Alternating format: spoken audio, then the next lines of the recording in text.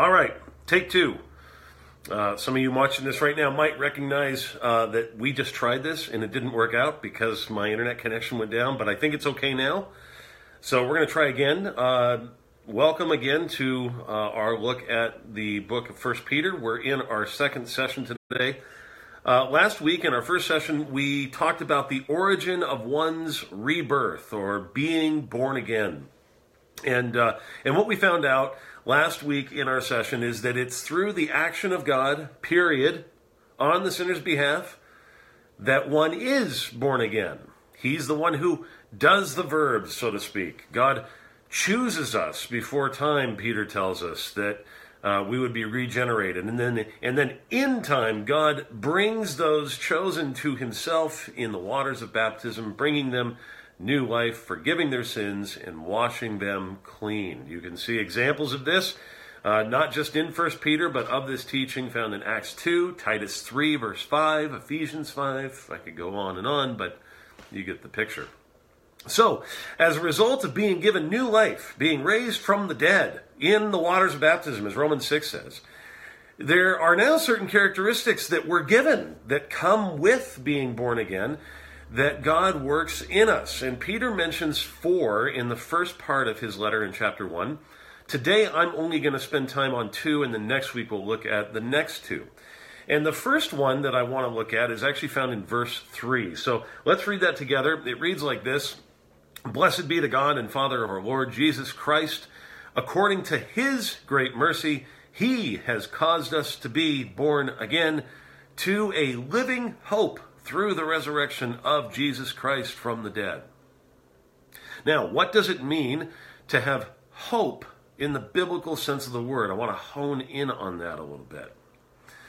Well, one writer defines it as a favorable and confident expectation. Hope is a favorable and confident expectation, I might add, of what Peter will go on to say in verse 4.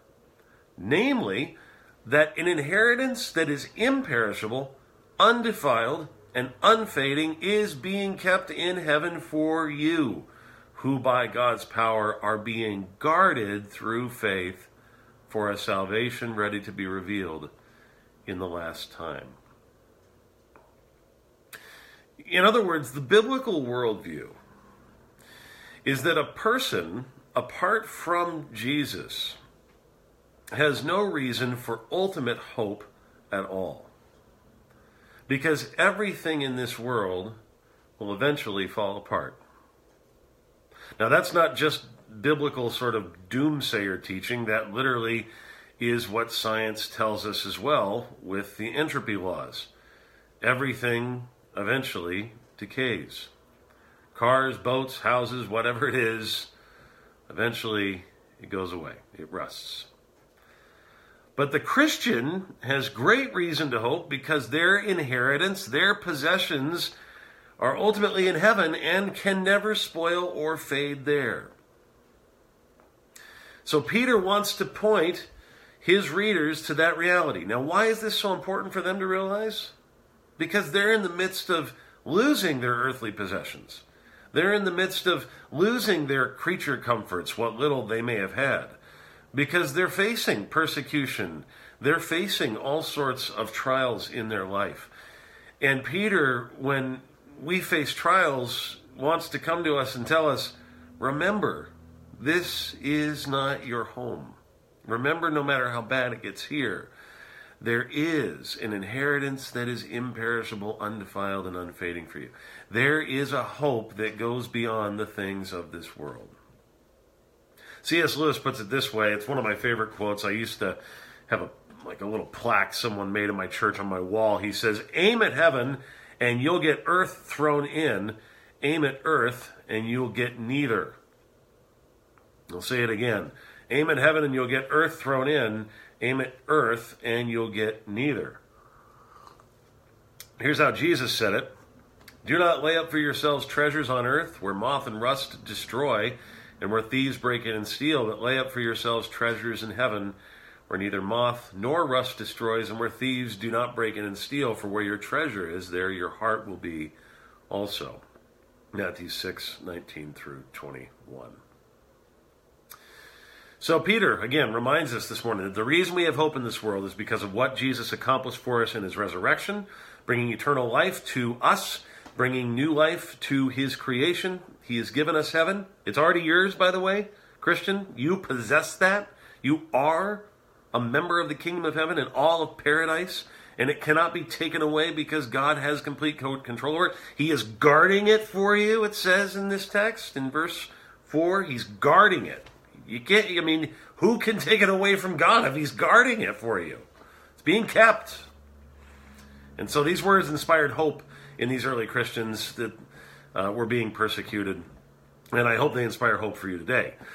Now, there's a second thing he mentions going on to verse 6 and 7. It says this, verse 6, "In this you rejoice, though now for a little while, if necessary, you have been grieved by various trials, so that the tested genuineness of your faith, more precious than gold that perishes, though it is tested by fire, may be found to result in praise and glory and honor at the revelation of Jesus Christ."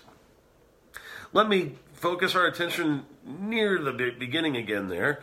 He says, "In this you rejoice." Joy. Joy is one of the fruits of the Spirit, and therefore will be evident among those who call on the name of Christ. Certainly not all the time. Maybe not as much as we might like it to be.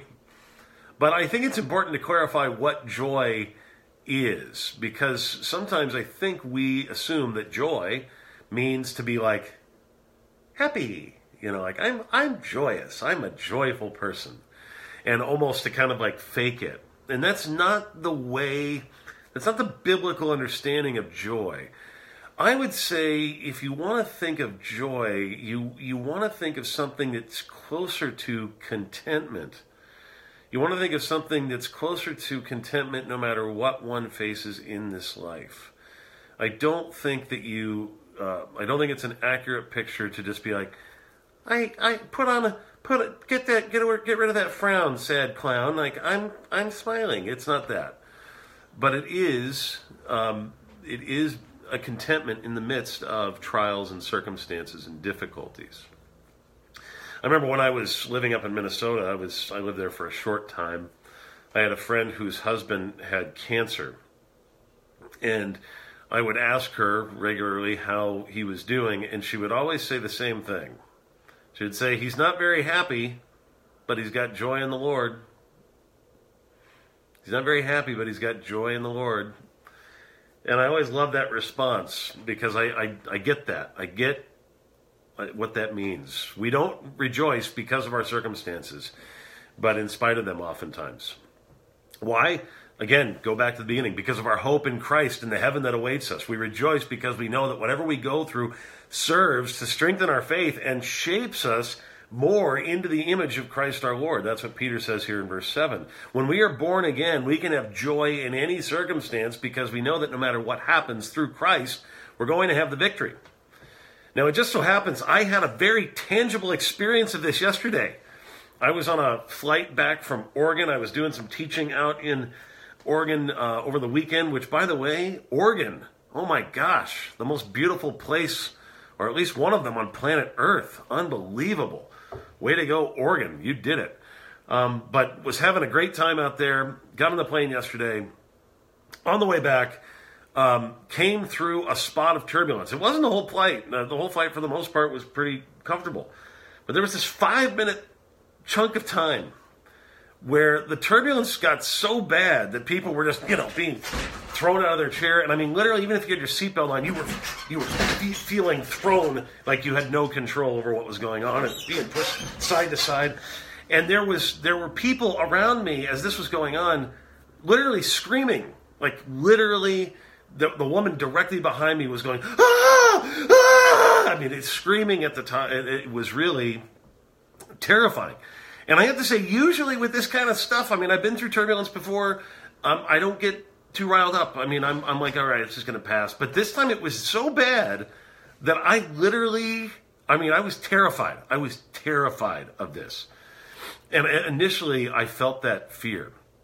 And so what I do, the only thing I can do in a moment like that, I just started praying. And I closed my eyes and I asked kind of frantically, I just asked God, to save us. And if he didn't save us, I asked him to I started asking him to take care of my wife and my kids if this was the end. I mean, I really got to that place in my mind. Like, I thought it was a possibility. And here's the thing that happened. I mean, I can't explain it, but as we were continuing to have the turbulence, and as the woman was literally screaming in my ear, I mean, she was directly behind my head, screaming in my ear, I had this tremendous sense of peace. At some point, I mean, it wasn't like any sort of, electrical surge through my body or anything like that, but as the plane was shaking, I had this sense of peace, of, dare I say, even joy. Because I had a confident expectation that the Lord was with me and that the Lord would be with me and he'd be with my family. And that's enough. That's enough. That's the message. The message so often in 1 Peter is God is with you and he will be with you and he'll guard everything he's promised to give you to the very end. And that's enough. That's enough. It'll be enough for you. Luther, in his commentary on these verses, said this, quote, "The consolation of the Christians does not consist in visible present things, which, however costly and glorious they may be, are nevertheless perishable and uncertain. But it consists in the invisible and future things, which are certain and eternal treasures." And so that's why a guy like the Apostle Paul can write from a jail cell rotting away to the Philippians, "Rejoice in the Lord always. Again, I will say, rejoice." That's it for today. I hope you are filled with hope and joy in the good promises of God today.